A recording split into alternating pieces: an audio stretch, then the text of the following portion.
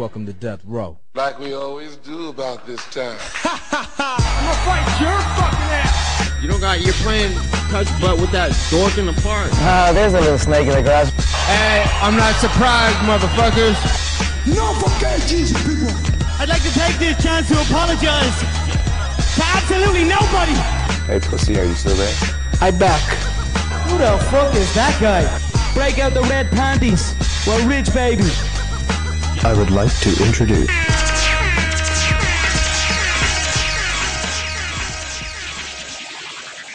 Welcome to the MMAforMoney Show, episode 33, covering UFC 40, Vendetta. Back when the UFC named the events like Terminator sequels, and in many ways, we were better for it.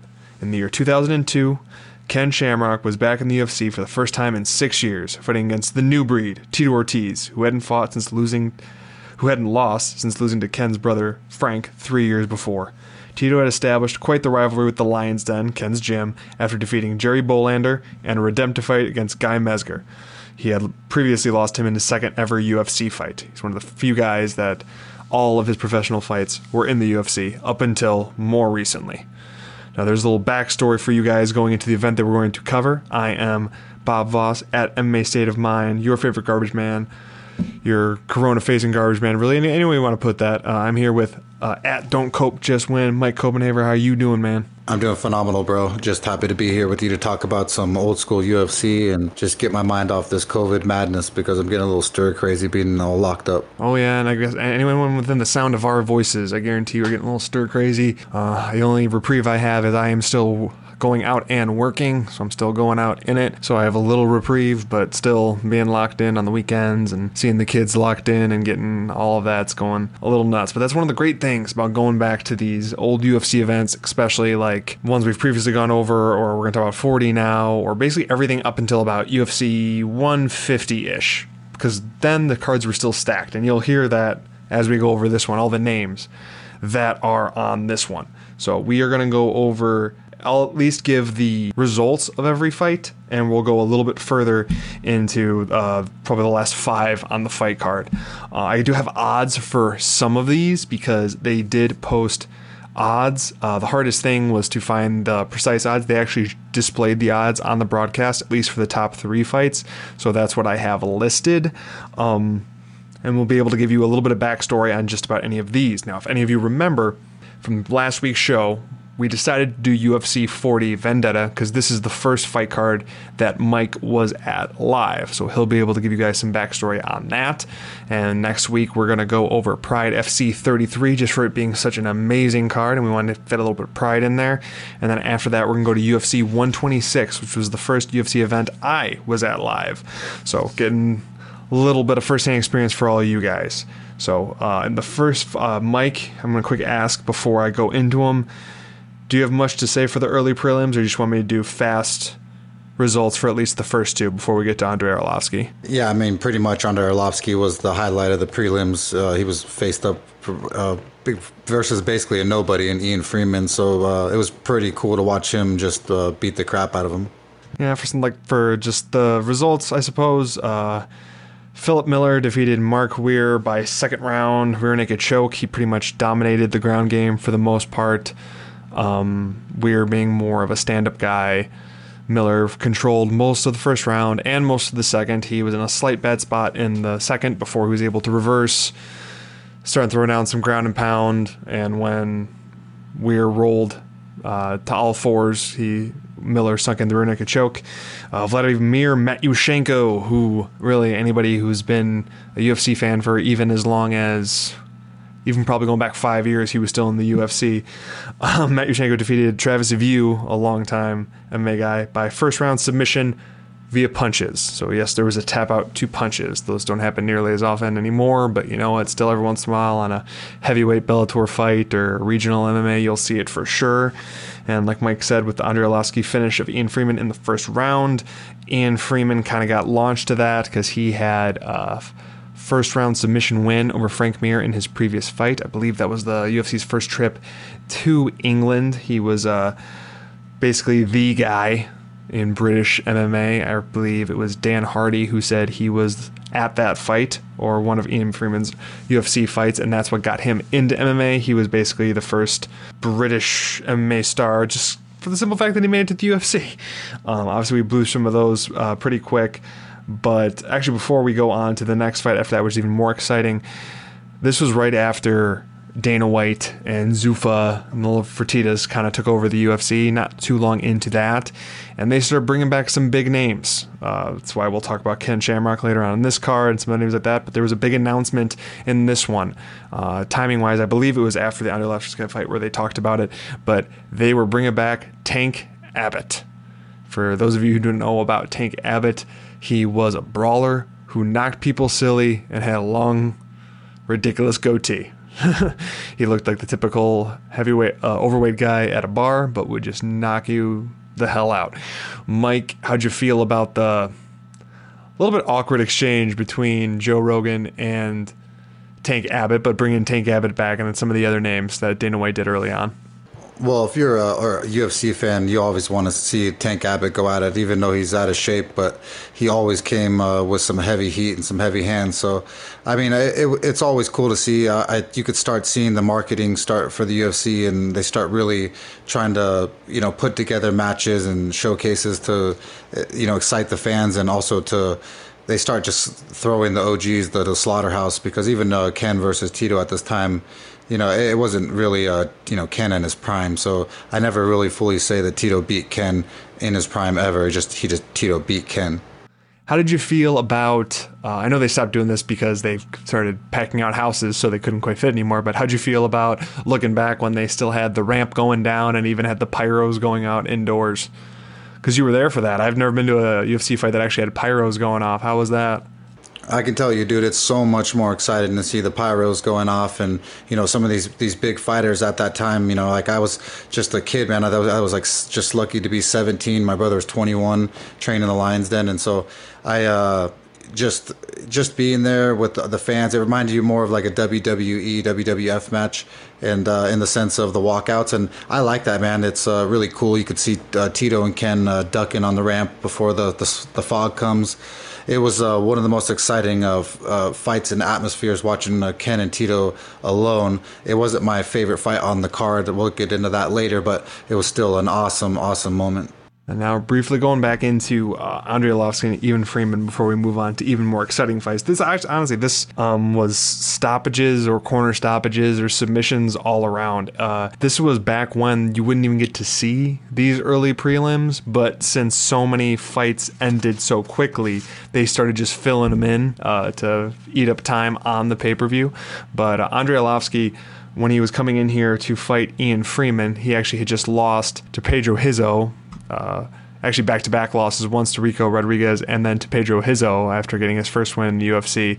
He had those two losses and then came back with a win against Ian Freeman, and they had high hopes for him, even though he was still early on in his career. After this, he would fight Vladimir Matyushenko, and then was supposed to fight for the title against Tim Sylvia, but that got canceled, and then had a replacement fight, and then beat Tim Sylvia, became champion, and then that started the run of Andrei Arlovski being Andrei Arlovski. And back when he was the man and had his flowing hair, and he was the man. And even he was one of the few fighters that, although he wasn't from here, he lived in downtown Chicago, and he was the first like UFC star that resided here.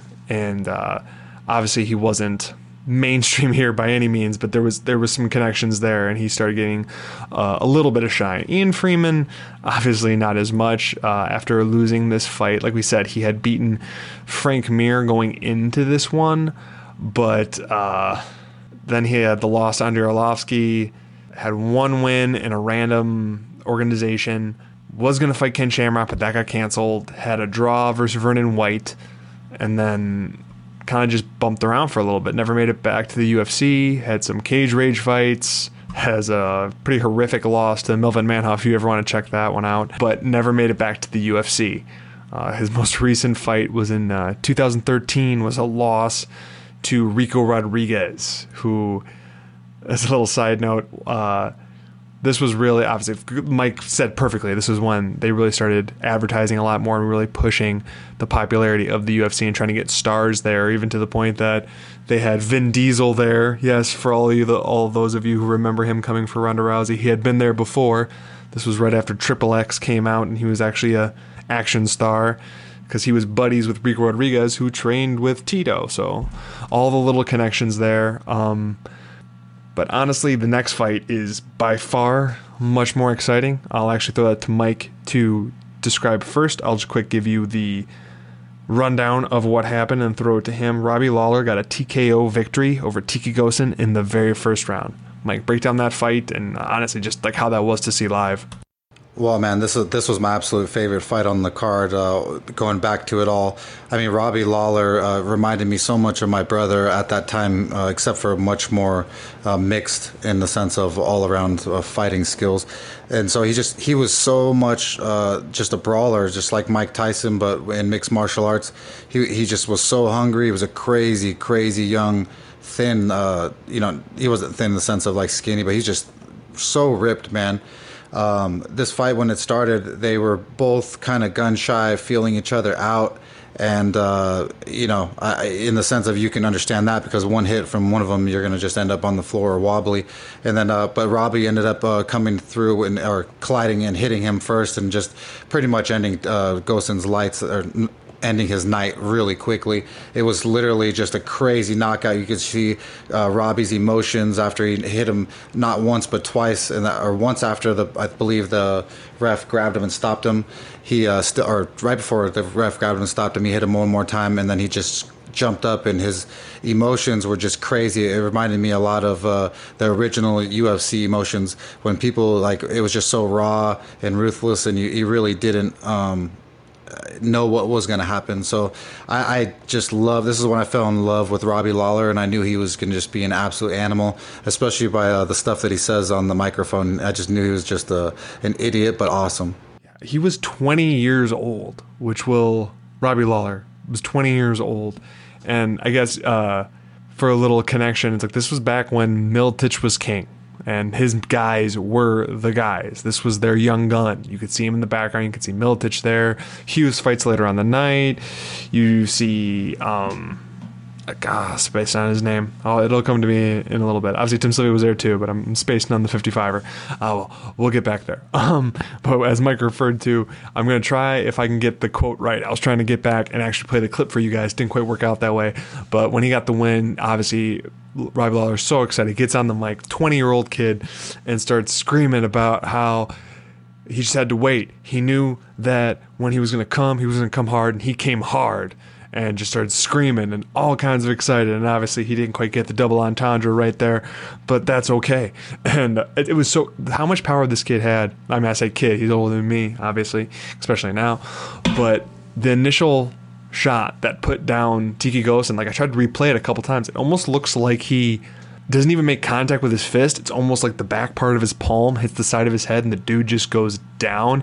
And then I don't know if they mic'd the canvas or what, but you can hear the connected shot hitting Gosen in the head and hitting him into the mat and then hitting the mat the time after that. Like, it was a bang, man. Like, it sounded like when you have seen professional wrestling, the guys just land on the mat and that loud bang sounded just like that. And the follow-up shot would have put him away for sure. And then Tiki Gosen and his super awkward going on the mic afterward and saying that it was stopped due to the cut above his eye and not that he was brutally knocked out. So how'd you feel about that, Mike, with Tiki trying to play it off like it was a cut and not a concussiveness? Yeah, that's when you really tell that people shouldn't get on the microphone after they get knocked out.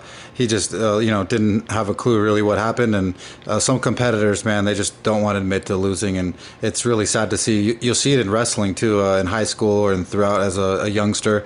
People that just are so competitive that once they lose, they refuse to believe that it happened or make all kinds of excuses. But it is what it is, man. He got straight laid out. But like you said, it was a wild punch from Robbie Lawler. It wasn't necessarily like a straight right or beautiful left like he has now. It was just a maniac throwing bombs.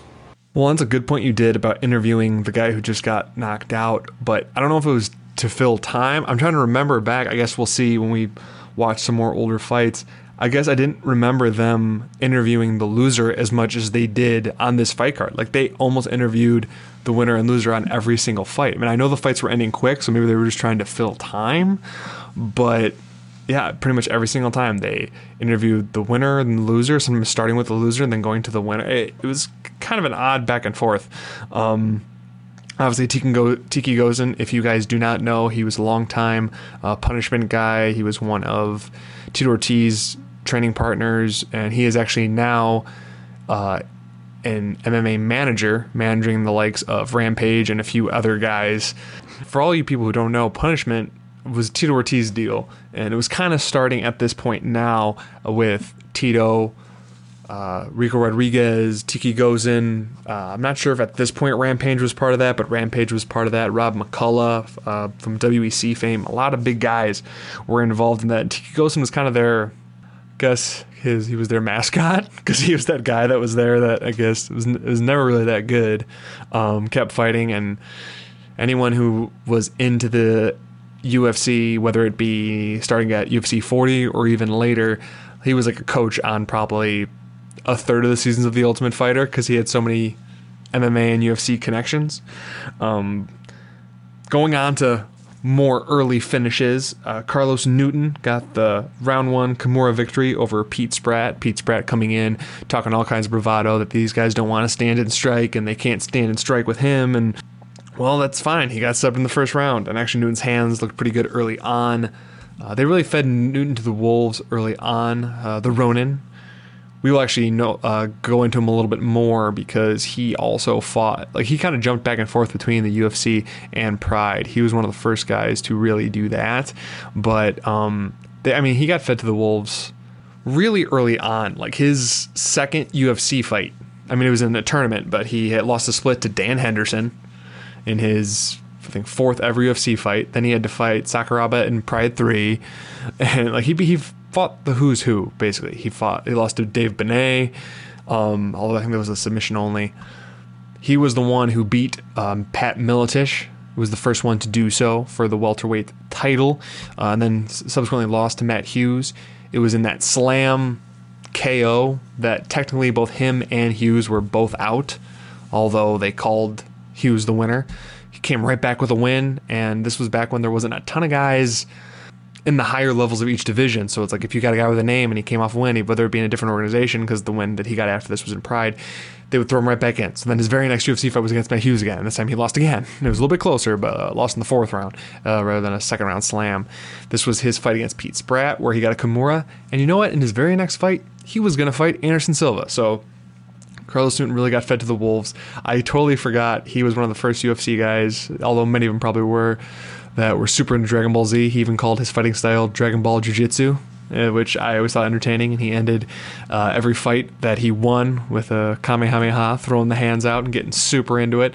Incredibly soft-spoken, but just a really good fighter in the early goings. Eventually would fight for IFL, Pride, UFC, and just kind of jump back and forth between all of them. I guess you could say he was the first big Canadian star, but whatever. It was an early win in this one, so we'll give him that one. Mike, how'd you feel about this fight? How impressive was the submission? Because Pete Spratt would become somebody. This wasn't against a nobody, so it's big kudos to Carlos Newton on that one. Yeah, Pete Spratt was a tough dude, and Carlos Newton, it was the first time I've ever seen a Kimura at all. I was in competition, you don't really see that maneuver often pulled off, and for us to see it live, I didn't fully understand what exactly happened, if he broke his wrist or his elbow or his shoulder, but now that I know the full extent of it, for him to pull off a Kimura in UFC 40, it was super impressive, and Pete Spratt was a tough dude down the road. He ended up being a really good striker. I believe he's from New York, if I'm not mistaken. But either way, it was a great submission. Now we're going to get into the fights that we actually have odds for.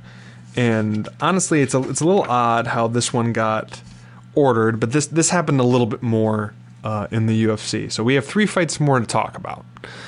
2 of them are title fights. So you would think that the highest 2 would be the main and co-main event. The UFC always used to do it, and still sometimes, but not always. The higher weight goes in the main event spot, the lower weight goes in the co-main event spot, but this one's a little bit different. You got a welterweight title fight in the co-main event, the co-main event with Chuck Liddell fighting Renato Sobral, and then obviously the main event with Tito Ortiz, Ken Shamrock. Basically, the whole reason it was called Vendetta, with Tito Ortiz issue with the Lion's Den, and then obviously the losses to Ken's brother Frank. But the first one we have odds for is Hillsborough Numero Uno Celebrity, which if you know anything about Hillsborough, that's not really saying much. No offense to anyone if you're listening to hear from Hillsborough. You can't hate me. My brother-in-law's from there. His parents run the newspaper, so you can't get mad at me. Matt Hughes was a minus 450 favorite to defend his title against the former middleweight challenger, Gil Castillo, who was plus 350. He defeated him with cut doctor stoppage in the first and second round.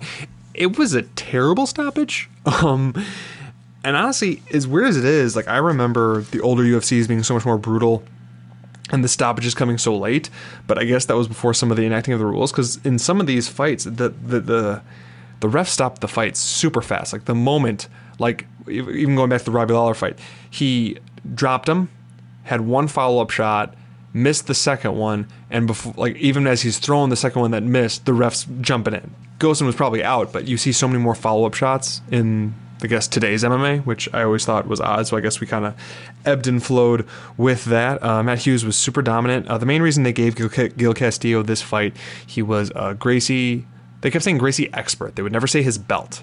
Like just over and over again, they said Gracie expert, Gracie expert, Gracie expert.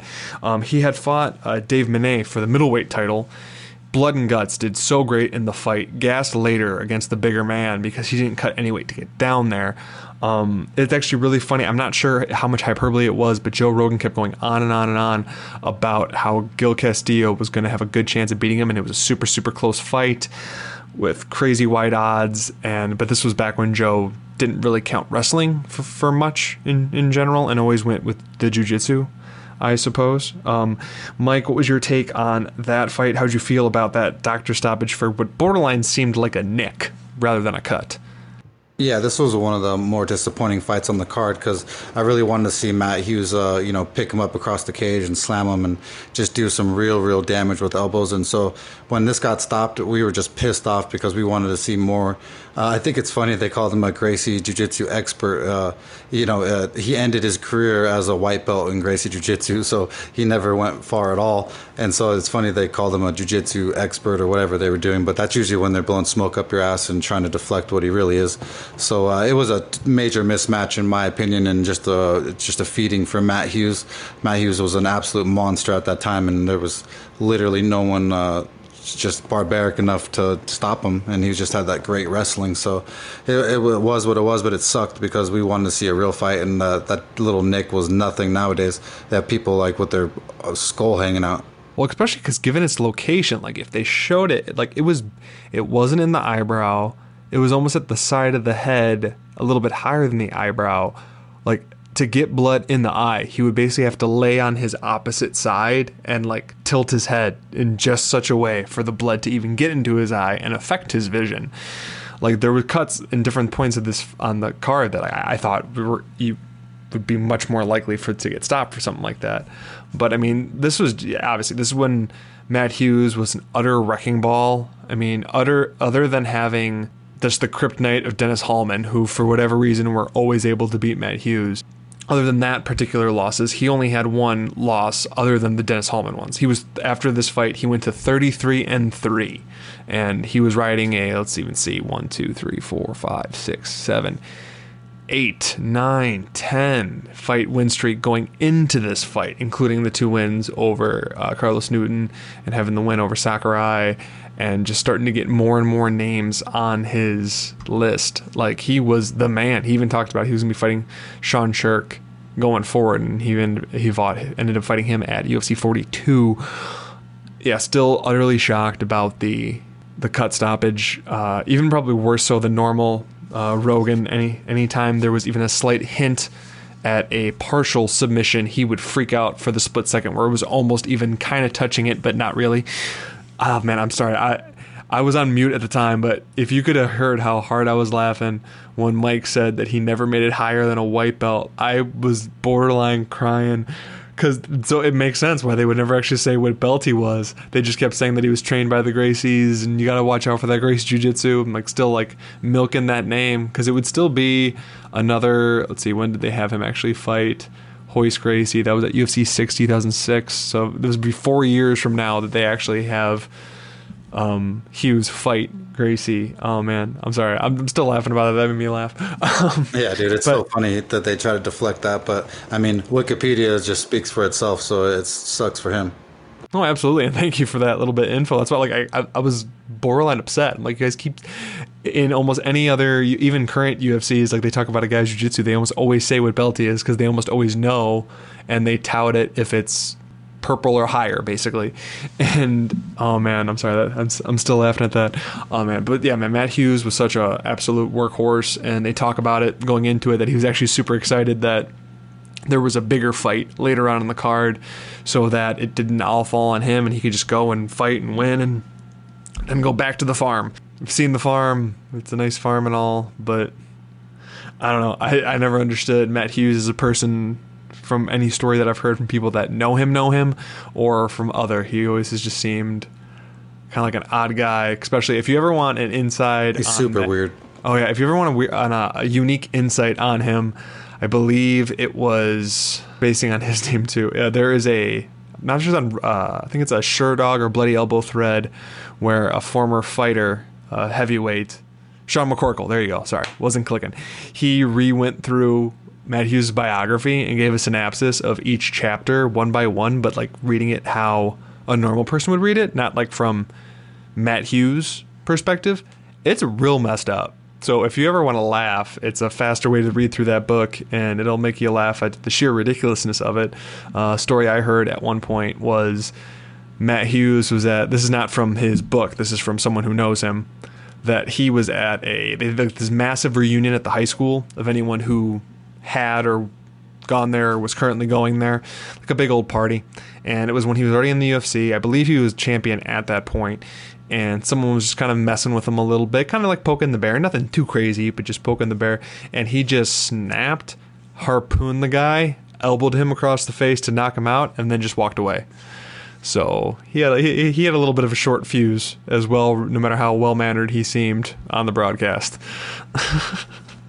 I mean, Gil Castillo, obviously Matt Hughes became such a UFC mainstay, and not so much for Gil Castillo, although his last fight was apparently to Jake Ellenberger in 2006, although obviously that was a loss. But let me think, where did they have him go after Matt Hughes? He had 2 wins after that, but he took 4 months off, fought again that year, and then basically fought once a year after that till 2006, and then was just done. But I mean, he did have a decent amount of cachet going in. I mean, before the Dave Monet loss, he was undefeated at 5-0 with a win over Nate Marquardt.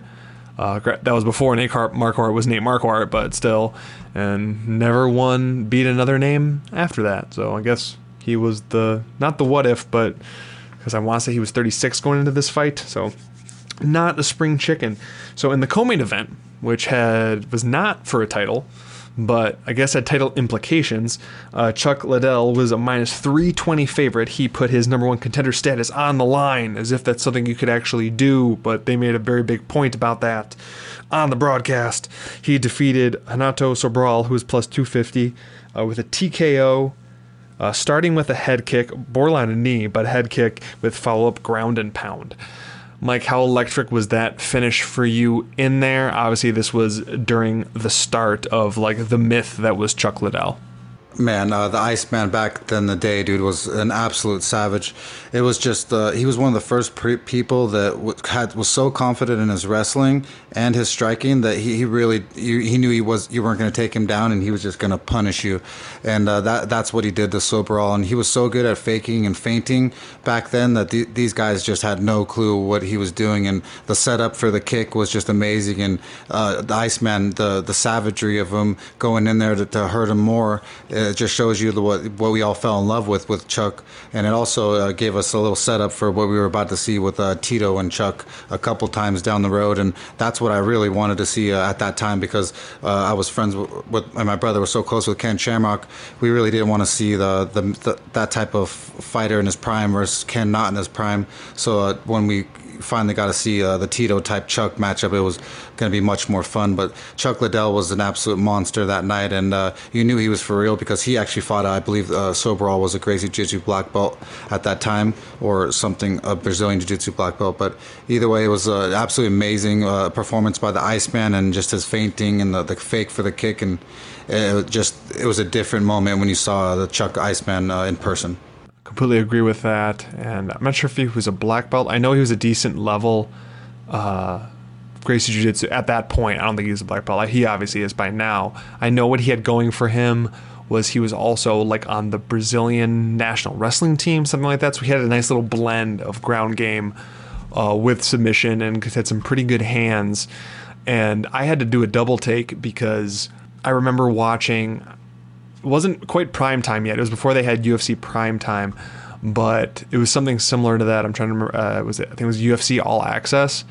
They were interviewing him, and it was a kind of a day in the life while he was prepping to fight Chuck Liddell. And I'm like, is that the same one? It doesn't look the same. Even like going back and watching this, it doesn't look the same.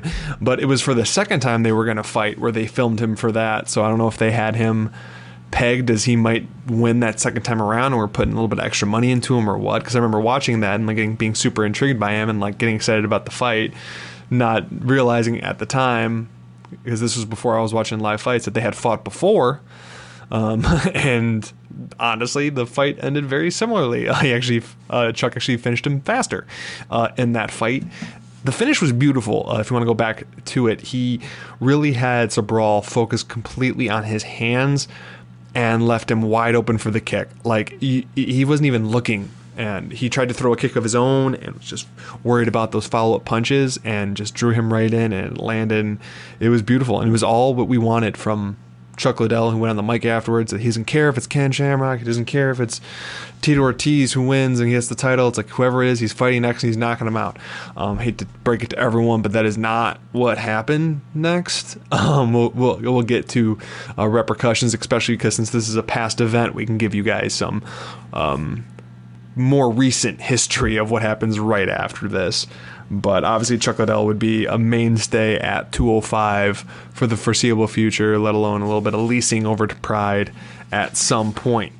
Now, the main event of UFC 40, the reason it was called UFC Vendetta, Tito Ortiz, who was only a minus 150 favorite, retained his light heavyweight title with a corner stoppage against Ken Shamrock, who was plus 120, and the stoppage happened between round 3 and 4. Now, round 1 and 2 started I'll take it back. Round 2 and 3 started very similarly, with Ken actually looking really good on the feet in the early goings, landing a little bit, and basically what would happen is every time Tito would feel not comfortable, he would be able to get him to the ground. Not in the early goings in the first round. The early goings in the first round, he came right at him.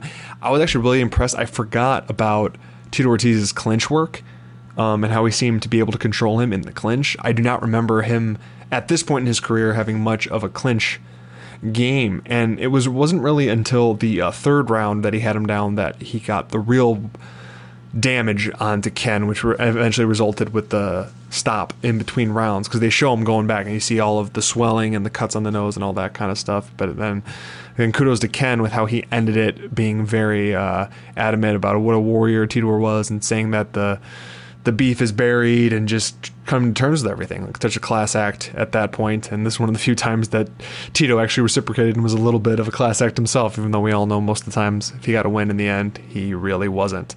So Mike, this was the main event of your first ever UFC live experience. It had Ken Shamrock, who you had connections with. How was this one live? Oh man, to this day, it's still one of the most exciting events I've ever been to. I've been to NFL, been to NHL, been to MLB playoffs. I've been almost to every sporting event possible.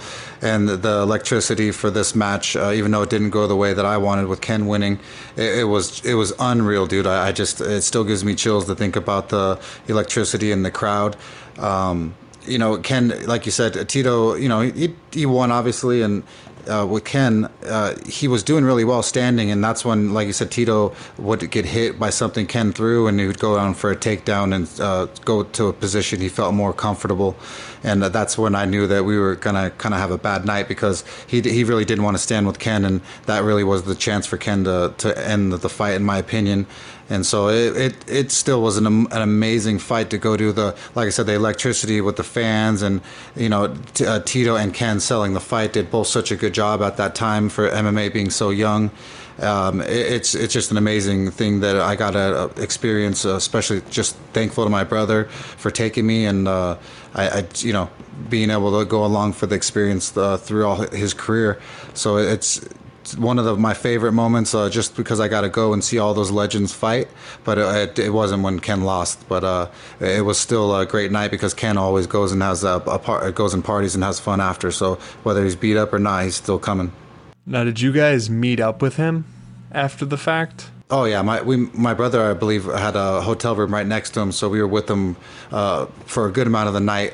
And yeah, it's the damage on his face is not something that you want to see often. And I believe the second time they fought was even worse. Yeah, if memory serves, I'll quick open it up. If I remember right, the next time they fought, it ended actually in the first round, whereas this one was a between rounds thing. Let me go it up. So I didn't know that. Let me ask you, I guess, a follow-up question on that fact. Because obviously, especially at this point, they don't do it as much, but it still happens. There's always advertisements from like clubs or certain places, especially in Vegas, that are hosting like fighter parties afterward with the fighters. And I know you pay to get in, all that kind of stuff, and maybe you get to party with them, and regardless of a win or a loss. And I always wondered, like, in a situation like that, because obviously Ken lost this fight, how was he the rest of the night? Some of them are, he at that time in his career, he's experienced. He's already lost before. He didn't want to lose. So they're just the same. They're almost more calm and level-headed and clear than they are throughout their training camp, and they're all wired and they're all like just crazy. It's just weird that, like, my brother, always thought he was hot shit, but once he would go and have a fight, whether he won or lost, there would be like a humbleness there with them after, and he would always want to go and have fun and enjoy himself, because they put so much time in, and usually they made enough money to enjoy themselves. So thankfully Ken did. I was young at this point, so I didn't go to the after party on this one. I believe it was the second one that I was with my brother that I got to go to the after party, because I was still too young at this one. My brother went to this after party or whatever they did. I stayed in the hotel like a young buck smoking weed, and they did their thing. But the two was worse, bro. That's when I realized how damaging MMA was, and I just knew that, like, one day possibly that could happen to my brother, his face getting battered so badly. But Ken is a savage, man. He doesn't even care, didn't have no fear. He literally acts like you just slapped him, and it's just unreal the amount of heart that he has. That's why he's the king of the Lions Den, and that's why he is who he is. But let's not get this twisted. That's not Ken Shamrock in his prime.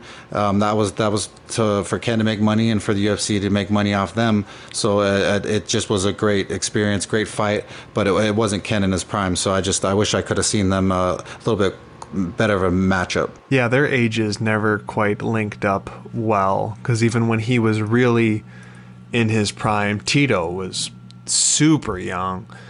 Do you know because they fought two more times, and the second, because this is 2002, like we're talking about, and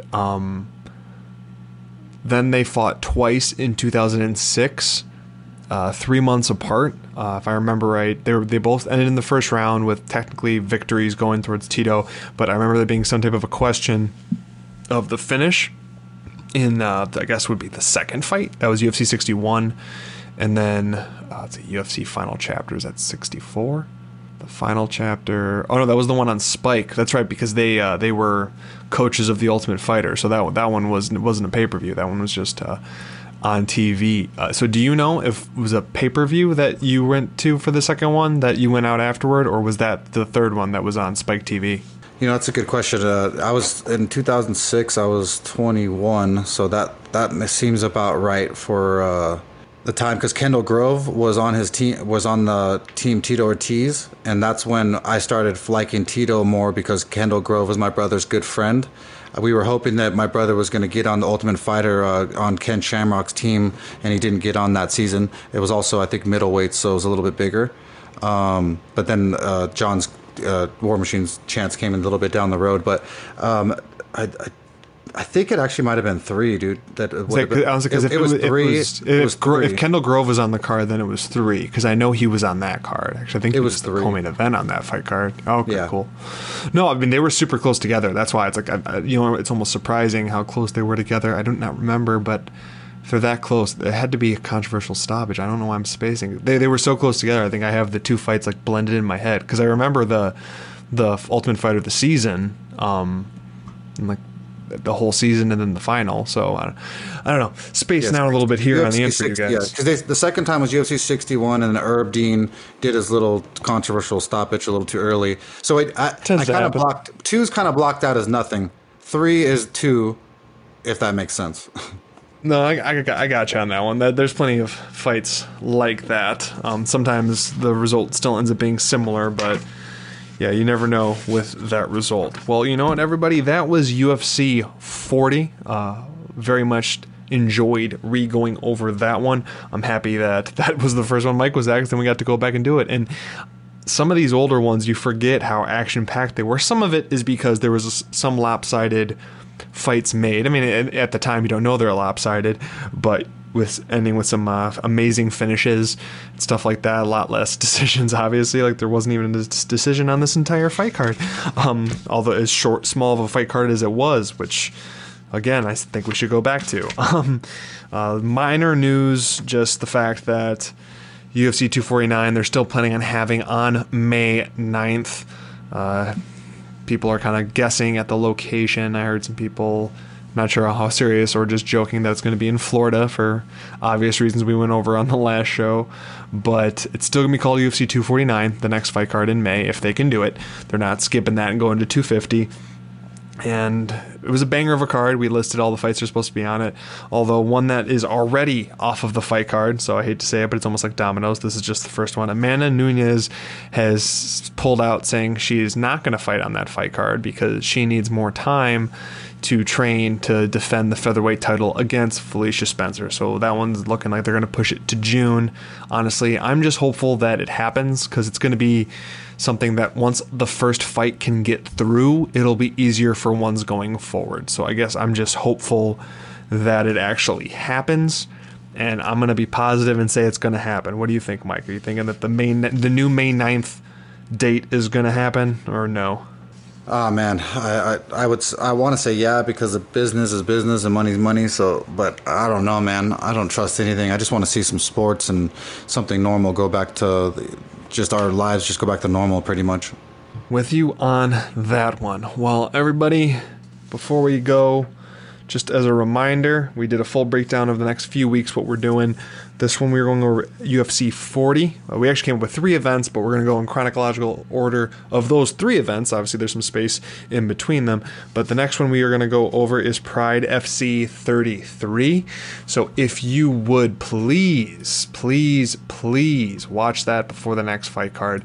It will make everything make so much more sense. And this is the second fight card that Pride had in the United States. It's Pride 33, the second coming. Just as a quick overview of some of the amazing fights on this fight card. Dan Henderson fought Wanderlei Silva for the 205 title in the main event. Nick Diaz fought Takanori Gomi. Mauricio Shogun Hua fought Alistair Overeem back when Alistair Overeem was a 205er. Sergey Karatanov fought. Mac Danzig fought. This is actually, time-wise, this is before the tough finale where we talked about Mac Danzig. This is even before that. Sokoju fought on this card versus Rogerio Nogueira. Travis View, who we just talked about losing tonight. Guess what? You know what? Spoiler alert, he lost on that fight card too. Frank Trigg fought on that fight card. Like, it is a stacked card. So we went over a fight from 2002 today. We're going to go over that fight, which is from Saturday, February 24th, 2007, Pride FC 33. And then after that one, we are going to jump to UFC 126 in Vegas. That was my first live fight card that I attended, so I could have a little background information for you guys. That was the Anderson Silva versus Vitor Belfort, Rich Franklin versus Forrest Griffin, John Jones versus Ryan Bader. Like it was in hindsight, a ridiculously stacked card compared to most of the pay-per-views we have now. But then again, so was Pride 33, and so was UFC 40. So, Mike, do you have anything final to say to everyone before we bid them adieu for another 7 days? I can't thank you guys enough for tuning into the podcast. And, I love to grow stuff. And check out the Instagram. They're called Wave Genetics. It's wave.genetics. They have some of the most fire cannabis seeds out there right now. So if you want to grow the most potent gas around, go check them out and tell them that Mike from MMAforMoney sent you. Well, and actually, since we're going to throw out tags, Mike, you got to give everybody your amazing barbecue Instagram handle to see that delicious meat you're cooking, and also your gardening one. Depending what you guys are into, Mike's got some stuff going on that you guys should follow. You can follow me on IG on Copes Q, KOPESQ. That's my barbecue catering company, and I do a bunch of just food posts. And then Mr. Green Thumb 3 if you want to get some growing tips and if you want to see some pretty stuff. As always, please rate, review, subscribe to the podcast on iTunes. Check out the awesome little snippet videos we give you on YouTube. Comment. Let us know what you like, what you don't like. If it's a video you hate, you know what? Let us know that you hate it, what you want us to change. We have a nice breakdown of the whole show on YouTube. We have snippets of the segments. We have full breakdowns when it gets further, and we actually have fights to break down that will be broken down by individual fights. We have some amazing guys on our end that are doing that work for us to give you guys as much content as you can handle. Now, we will see you in 7 days for Pride FC 33, and with that, let's roll.